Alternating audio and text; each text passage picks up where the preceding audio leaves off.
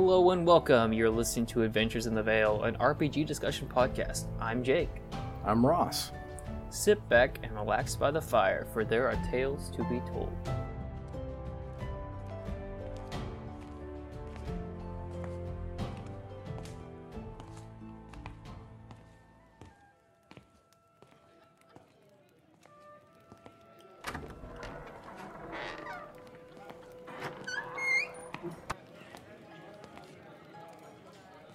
Hello, travelers. Welcome to the Cozy Crow. Come and sit by our fire. May I get you something to drink? Yeah. I'll take an ale. I'll have that right out.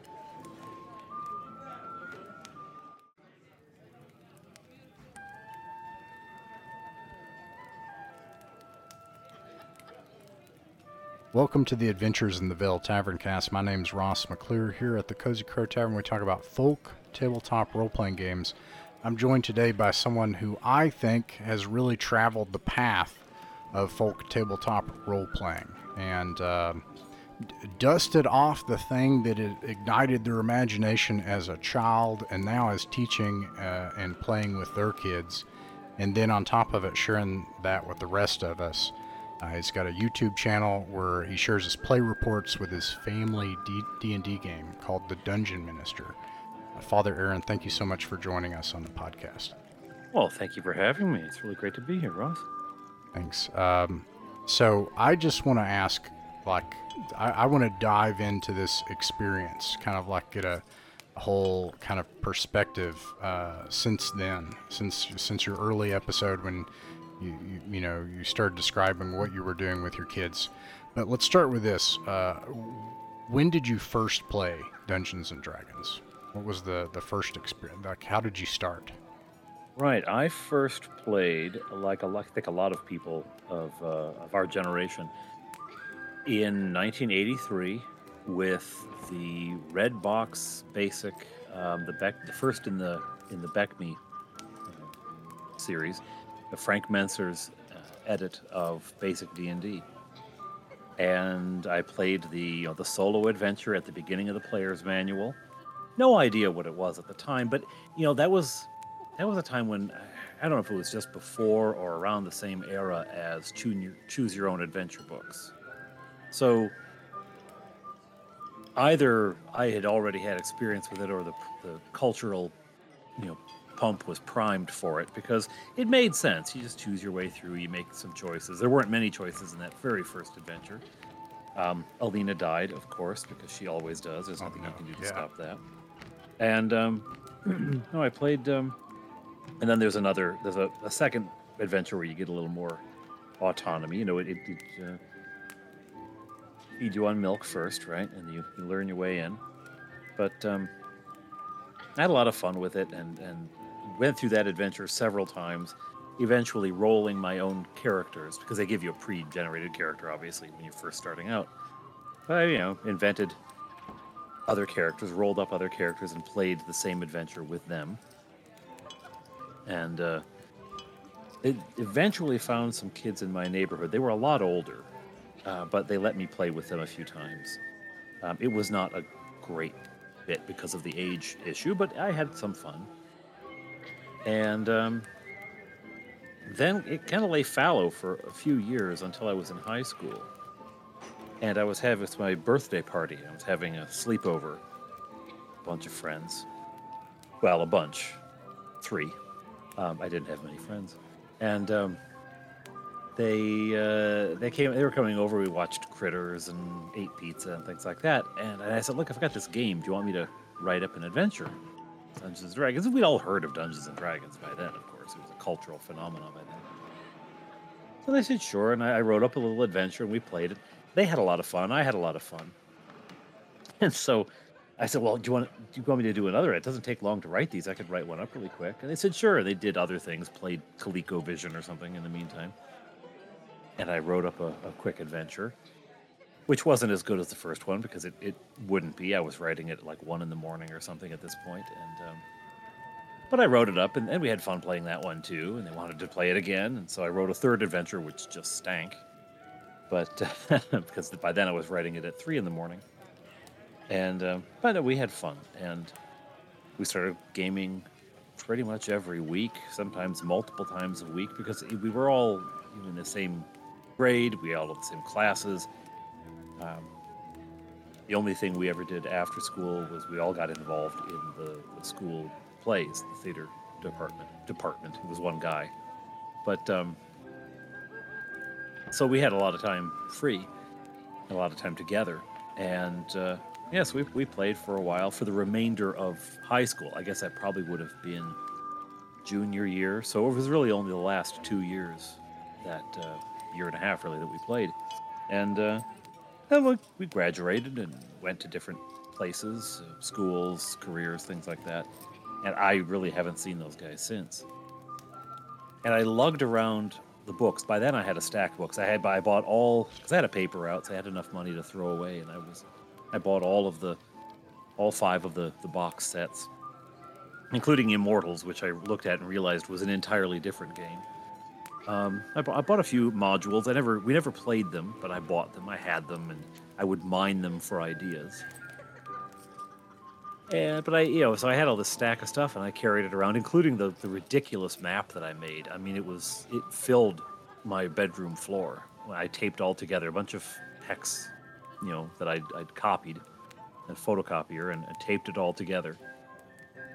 And I lugged that around for years, and I think I was in my early 30s when I finally sold it. Of course, by then eBay was a thing, and so I sold it on eBay. My deep regret, somebody in Germany has all of my books. So if there's somebody out there listening in Germany, and you've got a set of English basic, I will buy them back. You'll know scribble mine. Marks, any kind of yeah. I was gonna say you'll know mine because on the back of the basic player's manual, where it has that character sheet printed on the back, I wrote in it, and his name is Kang, which tells you where an 11-year-old is when he starts making up character names. Kang.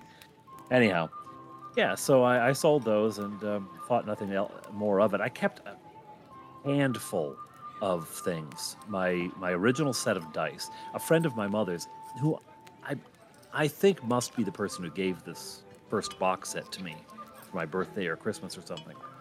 I don't remember, but I think it must have been him because he also gave me a handful of dice. I know the dice and a few miniatures came from him. And the miniatures he had the old 20-sided that went up to 10 twice, and you had to color them differently, or I didn't understand how that worked that well. But there was a little bookstore in my hometown, Janesville, Wisconsin. There was a little bookstore, independent bookstore, and they must have realized that there was no game shop in town. They must have realized there was profit to be made selling this stuff because they had a section for D&D. So I went down there, and they had a basket full of dice you could buy. You just pick a dice, and it was like a quarter or something. So I bought it was missing a D6 and a D20, so I bought those to add. And I kept those, and I hung on to a few miniatures, but nothing else. And sort of said goodbye to the hobby and heard nothing more about it, thought nothing more about it. For how long? So much. Yeah, well, I guess it must have been 2021, something like that. It's during the pandemic. And I was putting my boys to bed. I'm the bedtime guy. I read the story and that kind of stuff. And they didn't want to go to sleep, like kids do. And so they started asking, what did you do when you were my age? What did you play with? And so, well, I played with Smurfs when I was your age. My youngest was 6 at the time. Played with Smurfs. And how about when you were my age? Well, I was your age, I played with G.I. Joe, and your age, it was Thundercats, and eventually they ran out of things, they ran out of toys, they ran out of age groups that so they started expanding. Well, what did you play with when you were a toddler? I've got no idea. I was a toddler. What did you play with when you were a teenager? Well, mostly I played D&D. So what's D&D? What's D&D? And so I said, okay, well, it's this game, and it use your imagination. So you're a fighter, and you're a magic user, and you're going to be a thief. And the 3 of you go adventuring together, and you're in the forest, and you see on the side of a hill, a shadowy area. No, that's not a shadow. It's a hole in the ground. It's an opening to a cave. You decide to go in, and so you light your lantern. You walk in. The light casts into the darkness of the cave, and glistens off the damp walls. And ahead you hear a scuffling noise, and two shining eyes reflect your lantern light back. Into the light steps a goblin. And I said, then you'd start rolling dice to see who, attack and who hits and who misses. And they said, well, that sounds cool. Can we play that? Oh, yeah, sure, we could play that. So I wrote up a real simple, 6-room dungeon or something. And so, let's go, we'll play that. And they rolled up characters. They all wanted to be elves. They looked at I found the Fair. player's manual online. Yeah, I printed the stuff up. I found it online, and I printed it up, and they read it, and well, clearly the elf can do more than anyone else. Why would I want to be anything other than an elf? They hadn't figured out experience points and how long we would languish at first level, but yeah, and so we ran through the little adventure, and I thought they'd play it and say, oh, that was fun, cool, thanks for showing us, and move on, but they never moved on. And now our house is just awash in Dungeons and Dragons things. Wow. So, yeah, we started playing, and we have been playing ever since. At one point, my wife got roped into it. She started playing the Thief Faux Fire. And, yeah. My middle guy eventually tried actually, the second adventure, he tried a cleric. And it was the most bloodthirsty cleric you've ever met in your life.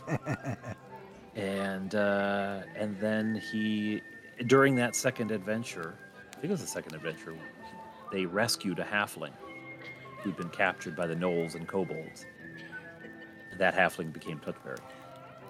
So Touchberry is my middle guy's character, and he's sort of we don't talk about this in front of the boys, but he's sort of the star of the group. He's the funniest character. He's the most three-dimensional of them. So yeah. So anyway, and we've been playing ever since. What made you decide to start sharing that online? Well, when I started, and I actually, if I really go back to it, I'd have to think through the progression of this, because I went online at some point to see what was going on in D&D, or maybe it was when I was looking for the old rule books, because I went online and I know what it was. It was Viva La Dirt League. Viva La Dirt that's League. fun. They have it's a great YouTube channel. They started up a secondary channel where they play D&D. Right. And I was watching it and saying, this is familiar but very different, because they're playing 5th edition. And then when I was searching for the book as well, for the rule books, I'm sure then I must have run into things about 5th edition, which surprised me, because I didn't know there was a 4th, a 3rd, or a 2nd. When I left the hobby, it was, I guess 2nd edition must have come out, but I didn't pay any attention. I didn't play AD&D. There was no game shop to go to. There was no internet. So you didn't, unless something was newsworthy, like the nightly news or the newspaper, you weren't going to hear about it. So when I had quit, it was AD&D and basic Dungeons and Dragons, and that was it, But yeah, so I found out all this other stuff out there, and I began looking for YouTube channels about the Dungeons and Dragons that I knew. And I found lots of stuff about 5e, just floods of it. I found some stuff about AD&D 1st edition, and some stuff about BX, the sort of Cook, Moldvay, but very little about BECMI, very little about Menser's edit. So I thought, well, that would be kind of fun to do, and I thought the boys would like it to watch me recap their adventures. They'd like to see that. And if I'm perfectly honest, which a priest ought to endeavor to be at some point, I had noticed there was still a lot of anger in our generation, still a lot of resentment about the Satanic Panic, and about the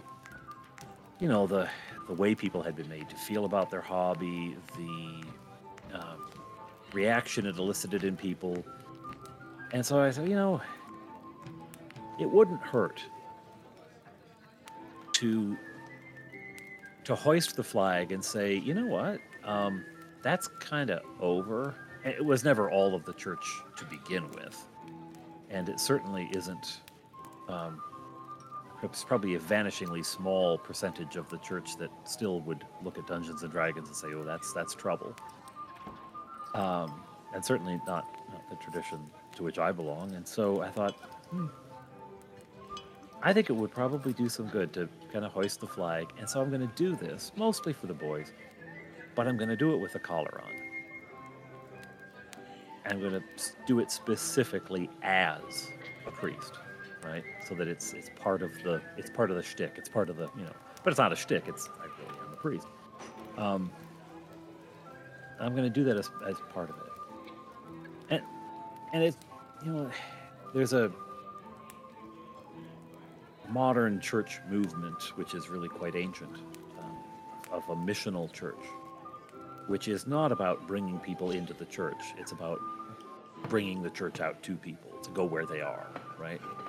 So here's a community that has been estranged and remains estranged in some cases from the church from 20, 30, 40 years ago. And they're going to have the same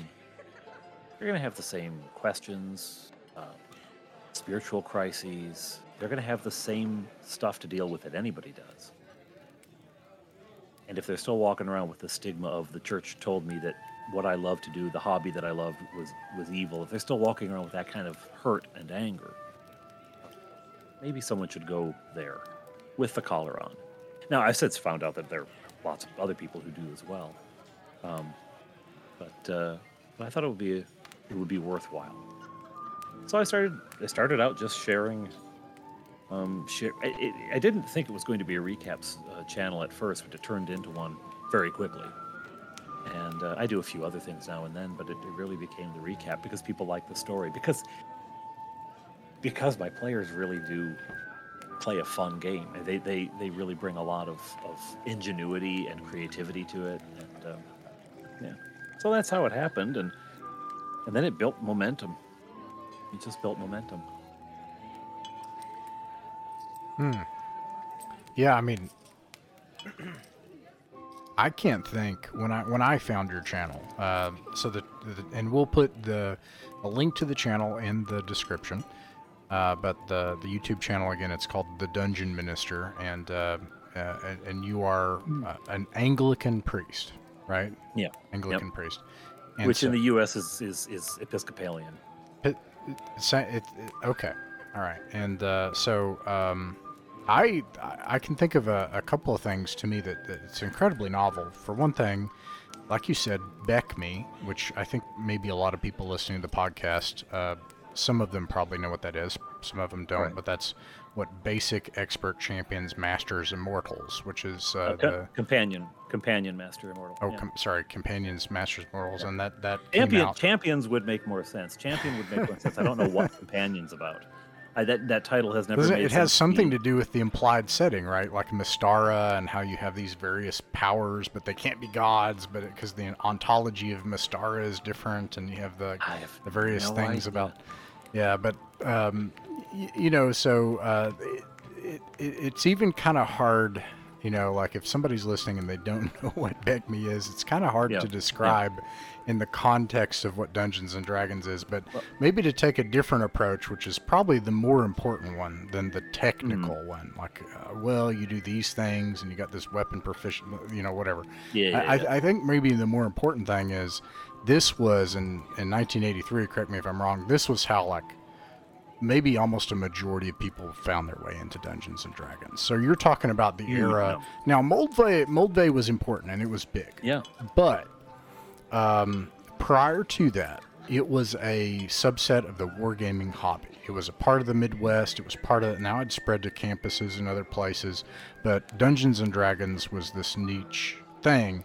And when Moldvay opened the door, and then Frank Mincer wrote this version close to the mid-'80s. Now all of a sudden you've got just normal kids that are using their imagination, and that's and that's like the revolution, right? So it really was, and a big part of that is the structure of BECMI. The reason it is an acronym instead of like a single book kind of thing the reason it came out in books is that it was a learning tool. Yeah. And so the basic box set gave you the player's manual very much taught you how to play, and the Dungeon Master's manual taught you how to DM a game. And then the expert one came out, and it gave you a little more. And then the companion came out, and then there was in the companion you had rules about war, mass combat, and running a domain. That was begun in expert. You get a little bit in expert, but it really comes to its fruition in companion, where how to be the ruler of lands in this game, and taxation and hirelings and followers and all this stuff. And then master, you are now one of the people who bestrides the narrow world like a colossus, and you have a kingdom, or at least a duchy under you, or something like that, and you're large in the affairs of the world and even interplanar things. So it was this on-ramp. It brought you into the game in a step-by-step kind of way. And I think that's why so many people caught on to it, because it engaged new players where they were, which was, I know nothing about this game. And I still, I know Rules Cyclopedia came out, and a lot of people really love that book. I still like the individual sets for that, even though it does makes send sense. you scrambling. Well, that's why I was talking to Daniel about, and that, like, now he's really into the basic set, but really something that is common between the two is this idea of, we will actually teach you via text to run and play Dungeons and Dragons, which to this day, before and after, really is not really being captured. Like those two products. But what I was going to say is that I don't think before your channel, there were a couple people who had talked about BECMI. I've got a friend who's really into BECMI. They like the Rules Cyclopedia. But I didn't know of any YouTube channel. Now, since then, you've got BECMI Berserker. He came around in the past year and a half. But I don't know of any other channels that are like, this really special aspect of the game I'm going to focus on. So that is one thing that I think is really interesting and novel about your game. And not only that, but like, it just goes to show the strength of that game. It's kind of a living example of that, where you're like, this game will bring alive this imaginative, improvisational narrative experience that where you do it with a bunch of other people, and here it is, your kids are doing it in your house. So that just goes to show that like, and I think that's a good pairing. Many a family have tried to do that with the modern game, and have run into various issues, or older game. Yeah. And that's one of the things I really love, is that it does have that. It has that, anyone can get this. There's no, like, it's not a high bar, and it was, because a lot every edition has had some "this is how you play it" thing, but it's like a chapter or the foreword. But this was, the entire thing is laid out to teach how to play it, right, bit by bit by bit. There's that was one thing. There was another reason for making the channel. Really was, I did look around, and there weren't any BECMI channels. There was nothing about it. And as you say, BECMI Berserker. There's also Richard the Dungeon Crawler, who came out, and he doesn't do exclusively BECMI, but he focuses on BECMI stuff as well. And I'm sure there's others that I'm forgetting now. But there weren't a lot at the time. Yeah, and I think another thing that's novel about your YouTube channel is this idea of a real life cleric coming into the D&D hobby again after what has occurred, and you said, well, since then you've discovered other people have done it. Now you and I are part of an ecumenical play club where, like, we there are different people that are religious from various traditions that are involved in the hobby, but I can only think of like a couple that, like, sort of over the decades. There's one in particular and then there was a group that was an evangelical group that went to conventions, but I don't think it is a common thing. Like and in particular, an Anglican priest. I don't think I've ever seen that before. So I think that's also really novel, and this idea of trying to offer that to be there to help people. I think that's I'd like to hear your thoughts on it, but I could especially see that being important as we end I just talked to Hankard Furnell from Runehammer, and he talked about like this digital hibernation that we're in, where a lot of our hobby experience is like this, where you and I are looking through a screen, and that's starting to come to an end, and we're starting to do conventions, and we're starting to meet one another face to face. And crawl back out of the dungeon. Yeah, and as that happens, it's going to be a very unique. It's going to be. It seems to me uniquely challenging, where people are going to need to be cared for, and they're going to need to be helped. So to offer that to them also seems very special and unique to me. It is. I will say that I've had a number of encounters through the Dungeon Minister channel because of that channel, because I'm online as a D&D playing cleric, of people in various spiritual crises, with questions, sometimes really, really pedestrian questions like, how do I start going to church? How would I get involved in my church? People who haven't been since they were kids or never were part of it, and people in real crises, really, really bad places, and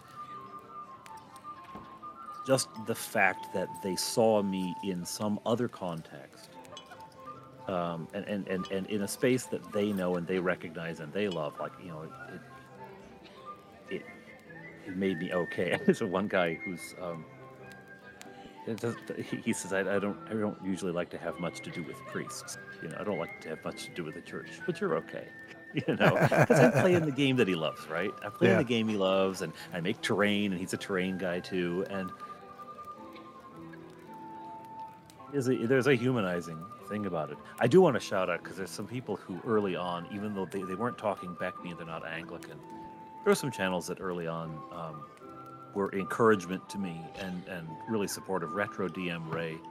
I love that channel. Yeah, that was one of the early ones that really inspired me to get into old school Dungeons and Dragons. So cool.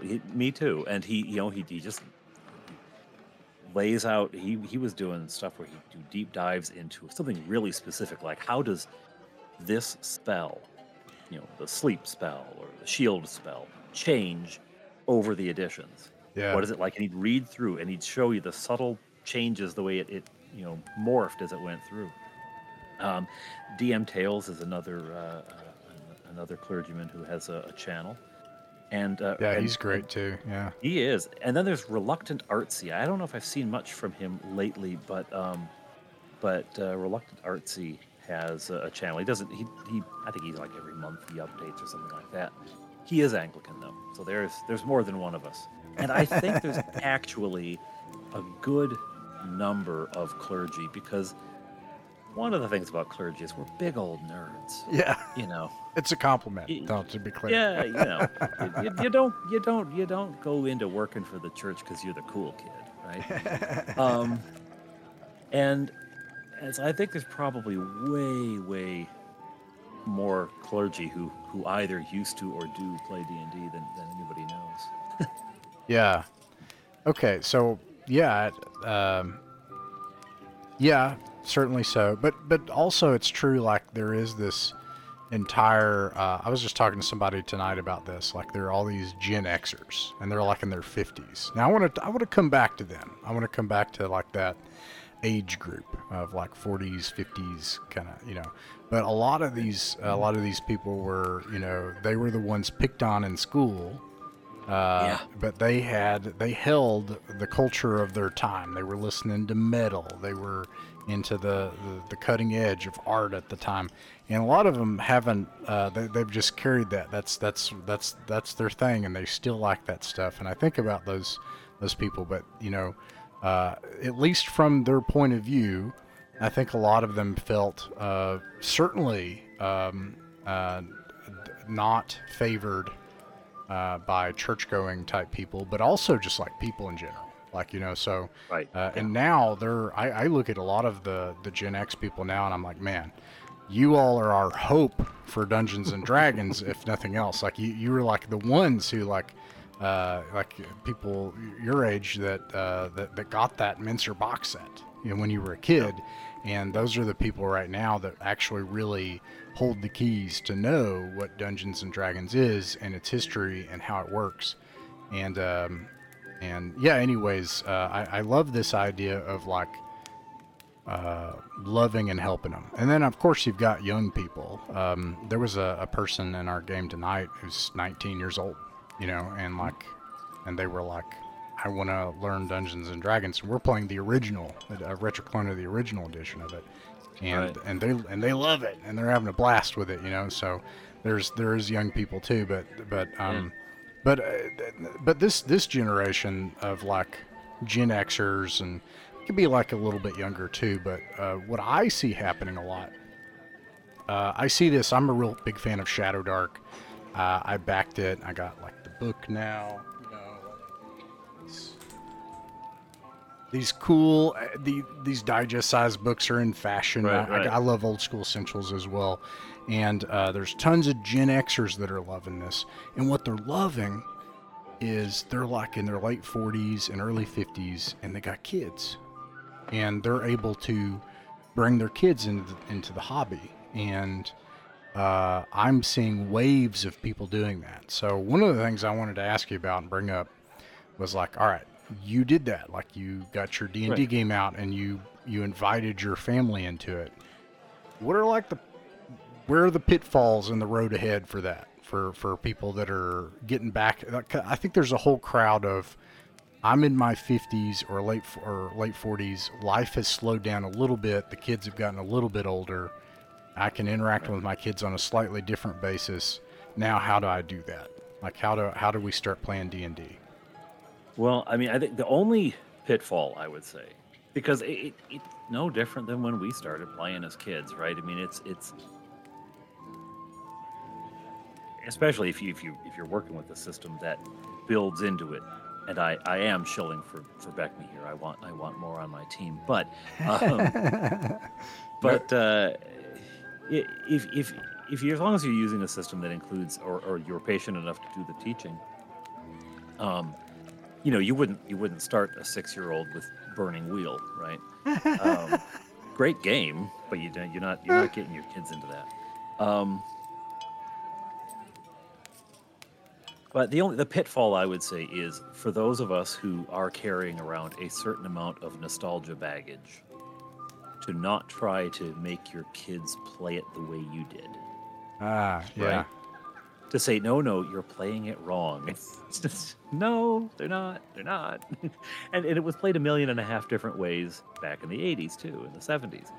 Every table has its own character. Every group has their own style of doing it. And that is the thing I think you find in nostalgia in general, the you're doing it wrong sort of thing. But you know what, kids, I started with a 6-year-old, a 6-year-old, 8 or 9. I can't remember exactly when. I think we started in May, so it was a little bit. His birthday's in June, so it was a little before his birthday. 8 or 9-year-old and an 11-year-old, right?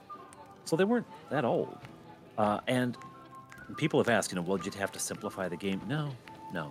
The kids memorize the names of dinosaurs. They know every player on their favorite sports team. They understand the plot of Star Wars. They get all of Spider-Man's powers and where he got them and how they're done differently in this comic book or that comic book. They can track the game. They have no problem with that. Again, Burning Wheel a little esoteric, not because of its complexity, but because of just its tone, would probably not appeal. Very text heavy. But if you're working with a game that is, relatively nuts and bolts about it, so, they're not going to have a problem. And their imaginations don't have any boundaries. There's no, well, that wouldn't happen in a fantasy world. Yes, it would, right? And they come up with stuff that is charming and funny. When I said that my middle guy who plays Touchberry, he decided one day, he just decided that Touchberry was afraid of heights. Touchberry's a halfling, right? Just decided, and maybe he had remembered from something that we read somewhere or heard somewhere that hobbits like to live on the ground floor. They don't like second stories. I don't know. But he decided that Touchberry was afraid of heights, and that just added a whole new wrinkle. And then he decided that Touchberry is afraid of heights, but insists that he's not. And so he volunteers to do things, and then he gets into them and freezes up and has to be rescued. So it just throws this whole wrinkle into the game that actually was a wrinkle that made it harder for him to play, right? Like, it didn't give him a mechanical advantage in the game. It gave him a disadvantage. Because he can't do some heroic things. But, like, you just decided that would be a thing. And it was brilliant. It's just brilliant, the stuff they come up with. And the solutions they come up with to problems. We originally had a really, really big battle with a really, really big bad in our game. And the way they orchestrated it, the way they put it together to give themselves advantage in the fight and to use their skill sets, their characters' skill sets, was great. And it was very, very cleverly done. High-level role-playing.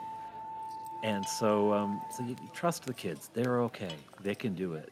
They know what they're doing. They're smart. They imagine all the time.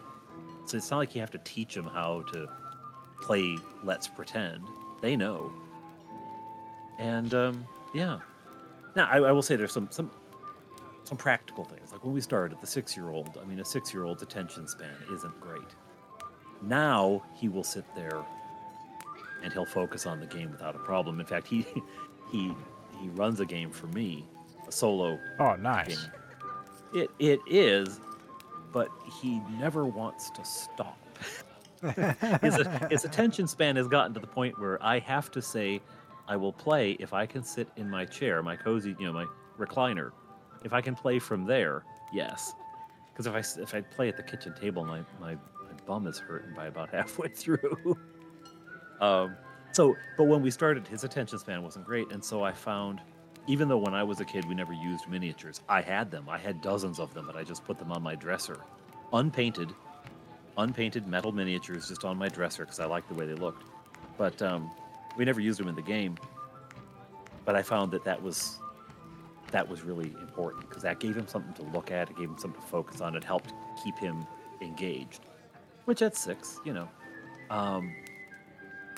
and it's fun also because if you're doing that kind of stuff and if you do make your own terrain, if you can hide it from your kids long enough to bring it into the game, you put something down on the table and there's a wow factor and they get all excited and So yeah, so there's some things, some considerations. Yeah, you got to know the kid too. You got to know the individual kid and what they're capable of. But just trust the kids; they can do it. And it is really a lovely thing to do as a family, because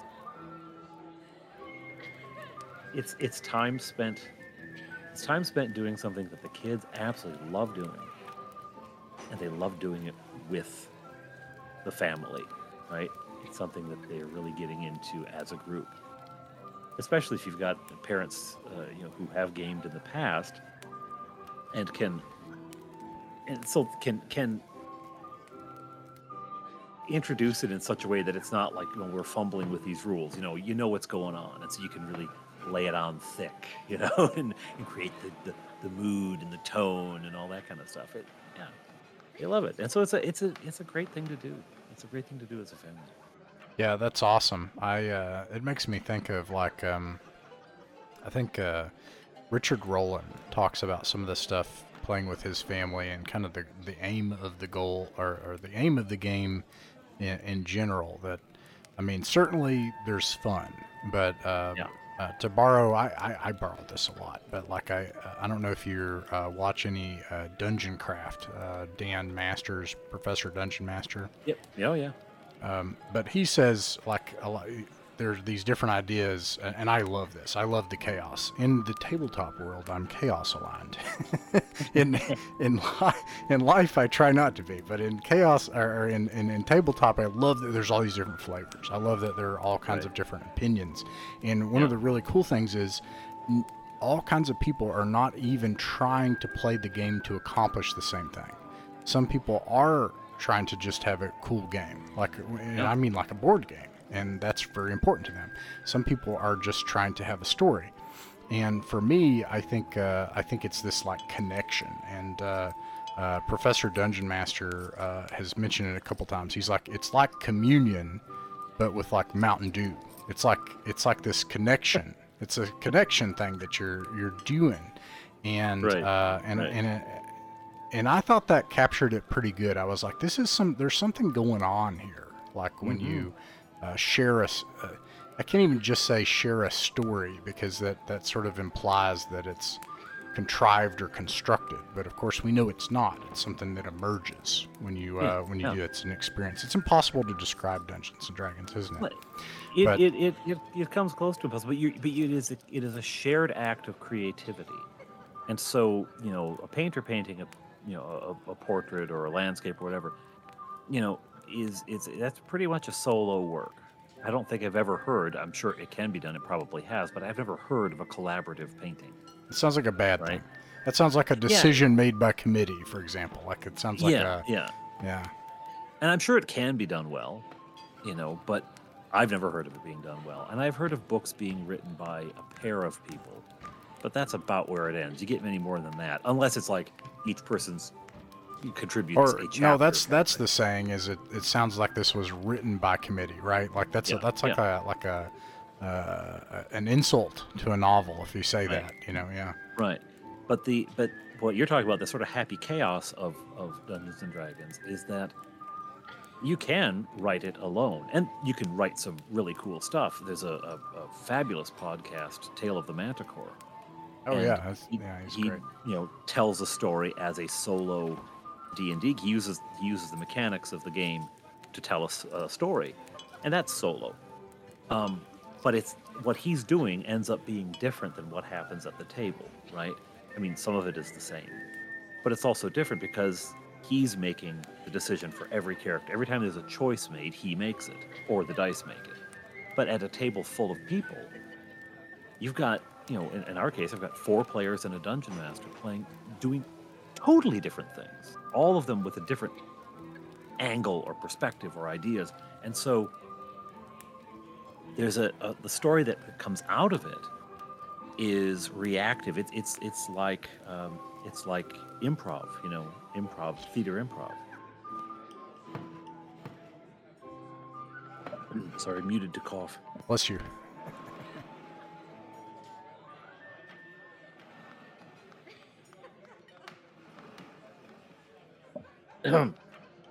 And you record the death of the dungeon master. That's what I say. You can't perish yet. You have to finish the podcast first. That's it for me. You end up with a story that is a totally different creature than if you just sat down and wrote it, right? I could never come up with all of that, and if I could, it would be in my voice, right? So it's a beautiful thing. Yeah. Okay. And, go ahead. Well, and on top of the resulting story, in fact, actually far more important than the resulting story, is what happens in the moment when, especially in older school games where individual skill sets matter so much more than I find than in more modern games. You have collaborated and say, you have your role to play. You're going to be critical in this way. You're going to be important in this way, but together we're going to make something bigger. Is, I think, a fabulous lesson. This is community happening. This is teamwork and a shared goal and a shared aspiration. In ridiculous terms.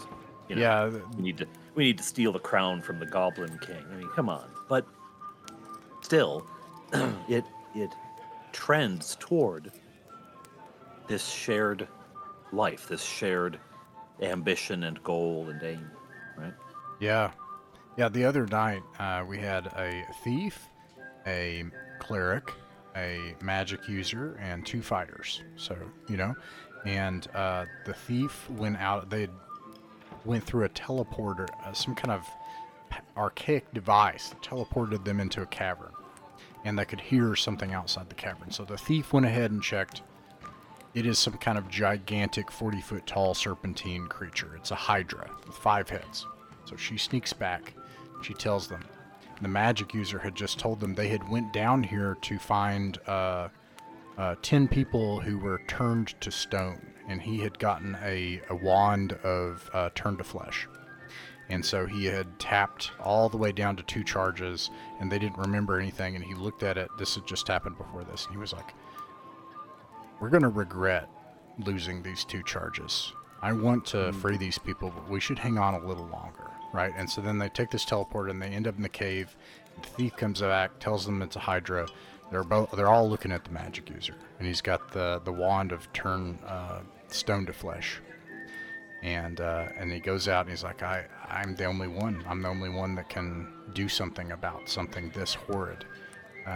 And the fighters at that moment are like, if you're going, we're going. And right. So the 2 fighters go out in front to face this 5-headed hydra towering over them. And they only have, maybe a turn or 2 to figure this out before all these heads can strike, And the fighters are brave, and they face this thing, and the magic user turned to flesh to stone with the wand. It turned the wand around the other direction. Fails, right? Saves versus magic. Saves, and has 1 charge left. And then they have to survive for a round against this horrible beast. It's tossing one into the water, and it's towering over, and one fighter barely dodges out of the way. Last charge turns it to stone. And then this towering 40-foot tall hydra crashes into the cavernous water, and they defeat it. Yeah, and that's the thing that you're saying, right? Like, because at one point later, then someone was like, oh my gosh, without the magic user, what chance would we have? And I said, without those fighters, what chance would the magic user have had? Right. Yep. Without the thief, what chance would any of you have had? It would have surprised you on the surprise roll. So all of them worked together, and they took this thing down in 2 rounds. Cool. And yeah, but okay. So speaking of Dungeons and Dragons, okay, we've talked about. I'll let you go soon. This is the last couple of questions here. Is we've talked about like some real high concepts. Your channel, loving and helping others, bringing bringing a cleric into the real life of D&D as well, and being there for other people, and then also showing this cool game, BECMI, and we've talked about like bringing your family into the game, and we've talked about D&D as high art. Yes, it really is. I think so. It occupies its own space. Yeah, and then so let's set those are some pretty weighty topics, right?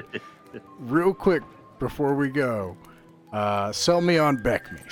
So why should I stop playing original D&D and why should we play BECMI? Why should I play BECMI? Well, you absolutely shouldn't stop playing. I'm gonna say that first of all. Look, my eldest, he plays Fleetwood in the game. He's wanted to game down at the local game shop because there's one nearby the town we live in, and they all play 5e down there. Well, they used to. Now I've started a BECMI game there, but they all play 5e. And he goes down there, and so he started playing 5e, and partly because I didn't want him looking in the BECMI Dungeon Masters books, and knowing any of my secrets. We've gotten him 5e books, and he plays 5e with his brothers. He plays BECMI with his brothers. They game Adventure Conquer a King together. They have even dipped into what's a Conan. They've even dipped into. They played all sorts of different stuff. And Simple Six's stuff from James Keck. They've played all sorts of different stuff. And if that's the game that's bringing you joy, don't change. But how about this? If you've never played anything and you're going to come into the game, why should you play BECMI? That I can tell you. Because it has enough rules that it is a cohesive, robust system, right? It's not so rules light that you might as well just sit around and tell stories and do improv. But it's rules light enough that you don't get bogged down, every round looking through 6 tables to find out how much damage your dagger does when swung with your left hand in an uppercut motion on a rainy Tuesday, after the coronation of a king in the county to the south of you. It's not so specific. It's not so rules heavy that you get bogged down in all of this stuff. It's very nimble. And it's funny because I started this game at the game shop, and someone was asking me, well, what about feats or skills or stuff like that? I said, that's not part of this game. I said, so we can't do anything? And I said, no, just the opposite. You can do anything. Right? Say to the DM, this is what I want to do. And the DM will say, well, let's see. That's roughly a dexterous action. Let's roll, make it a dexterity check. We're going to give it a bonus or a penalty because of the situation you're in. Let's roll it and go. And you just do it on the fly. You don't, because it's so, basic in its design. None of the rules are going to be so bent out of shape, unless you're really trying. You really can't break the rules. You know what I mean? Yeah. By that you can't do something in a game that's just going to totally throw it off, unless you're really trying, because they're pretty robust, and they're lean enough to flex in all sorts of different ways. It's very simple to learn. You can get your entire character on an index card, and that includes a spellcaster. You just have to flip it over to use the backside for your spell lists. And yet, that character can go all the way up to domain level play, where you're governing a county or a barony or something, right? It is wide open in terms of very easy to homebrew settings for, because again the rules are lean enough and adaptable enough for however you want to play it. And it's got a cool acronym, and who doesn't like an acronym? It is fun to say, BECMI. It is. Yeah, so let me summarize. Here's what I'm hearing. So it sounds like this is a game that, first of all, is so simple that it can be learned by a 6-year-old and can be improvised by someone who hadn't touched it in 30 years. It is so robust that you can be a peasant or a god. It sounds like an immortal, an avatar that you cast upon a mortal plane from some other place, and everything in between.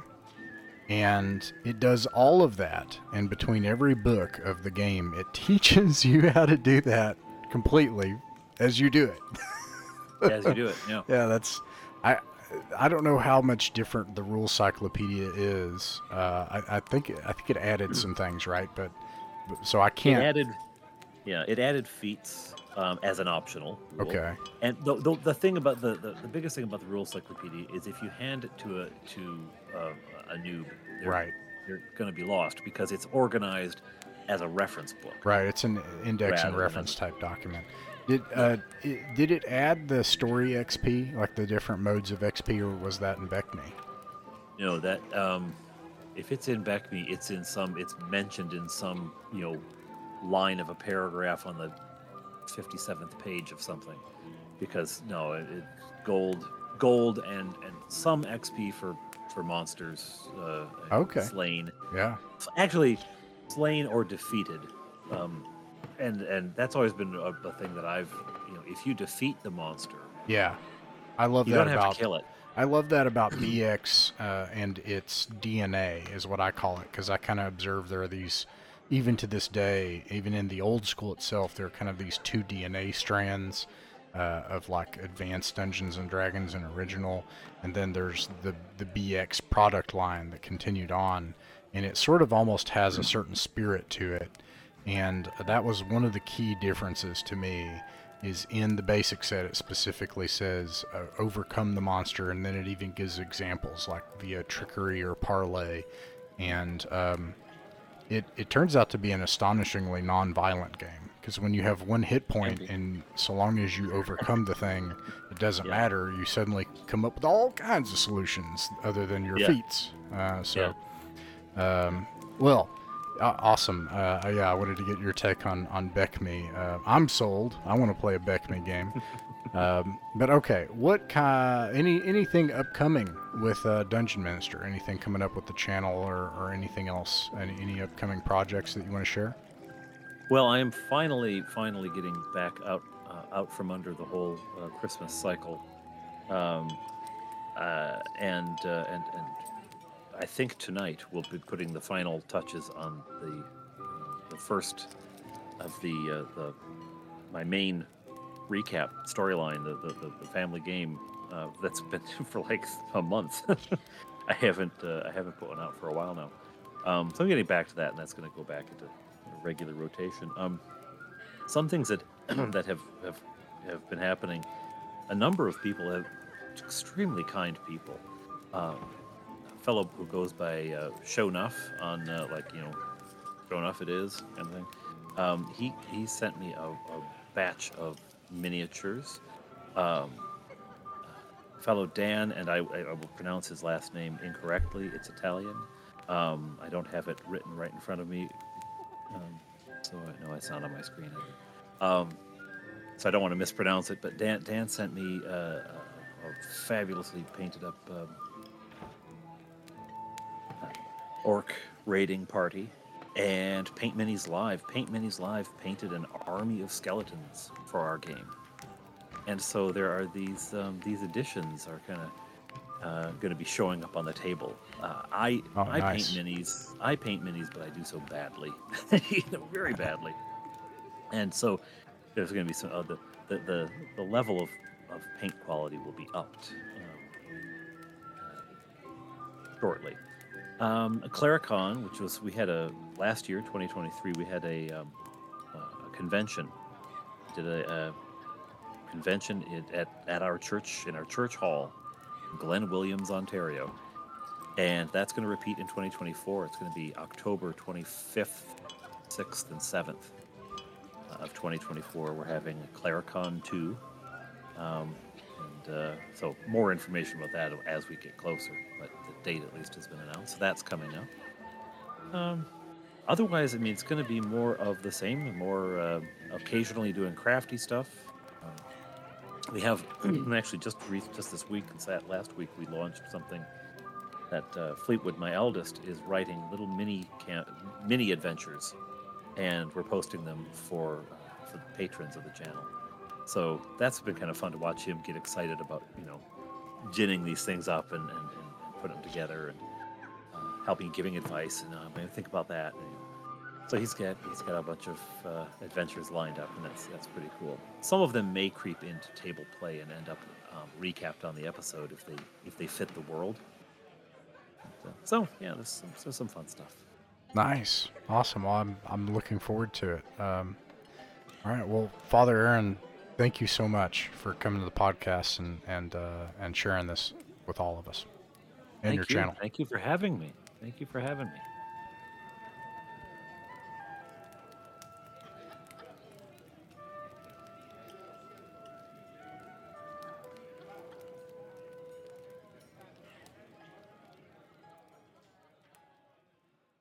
Mythic Mountains RPG is a private online play club that focuses on folk RPGs. Folk RPGs are the games that belong to all of us. They're what actually happens at a table between friends. It's their voice that has the authority on what is fun and what works for them. Weekly, we upload our games to allow others to sit in with us. The channel isn't monetized. We don't own the artwork, music, software, or games shown in these actual plays, and you can find links to their authors in the description. Like, subscribe, and share if you wish, or don't. Just like games in person, you're welcome to pull up a chair, sit in, and watch some of our games. No performances, no fancy equipment, just regular people playing folk pencil and paper role-playing games and having a good time. We hope these games will prove a source of enjoyment to anyone just wanting to listen in, anyone looking for examples of how actual groups run and play folk RPGs, and most importantly, if you haven't found your group yet, you're welcome here at ours.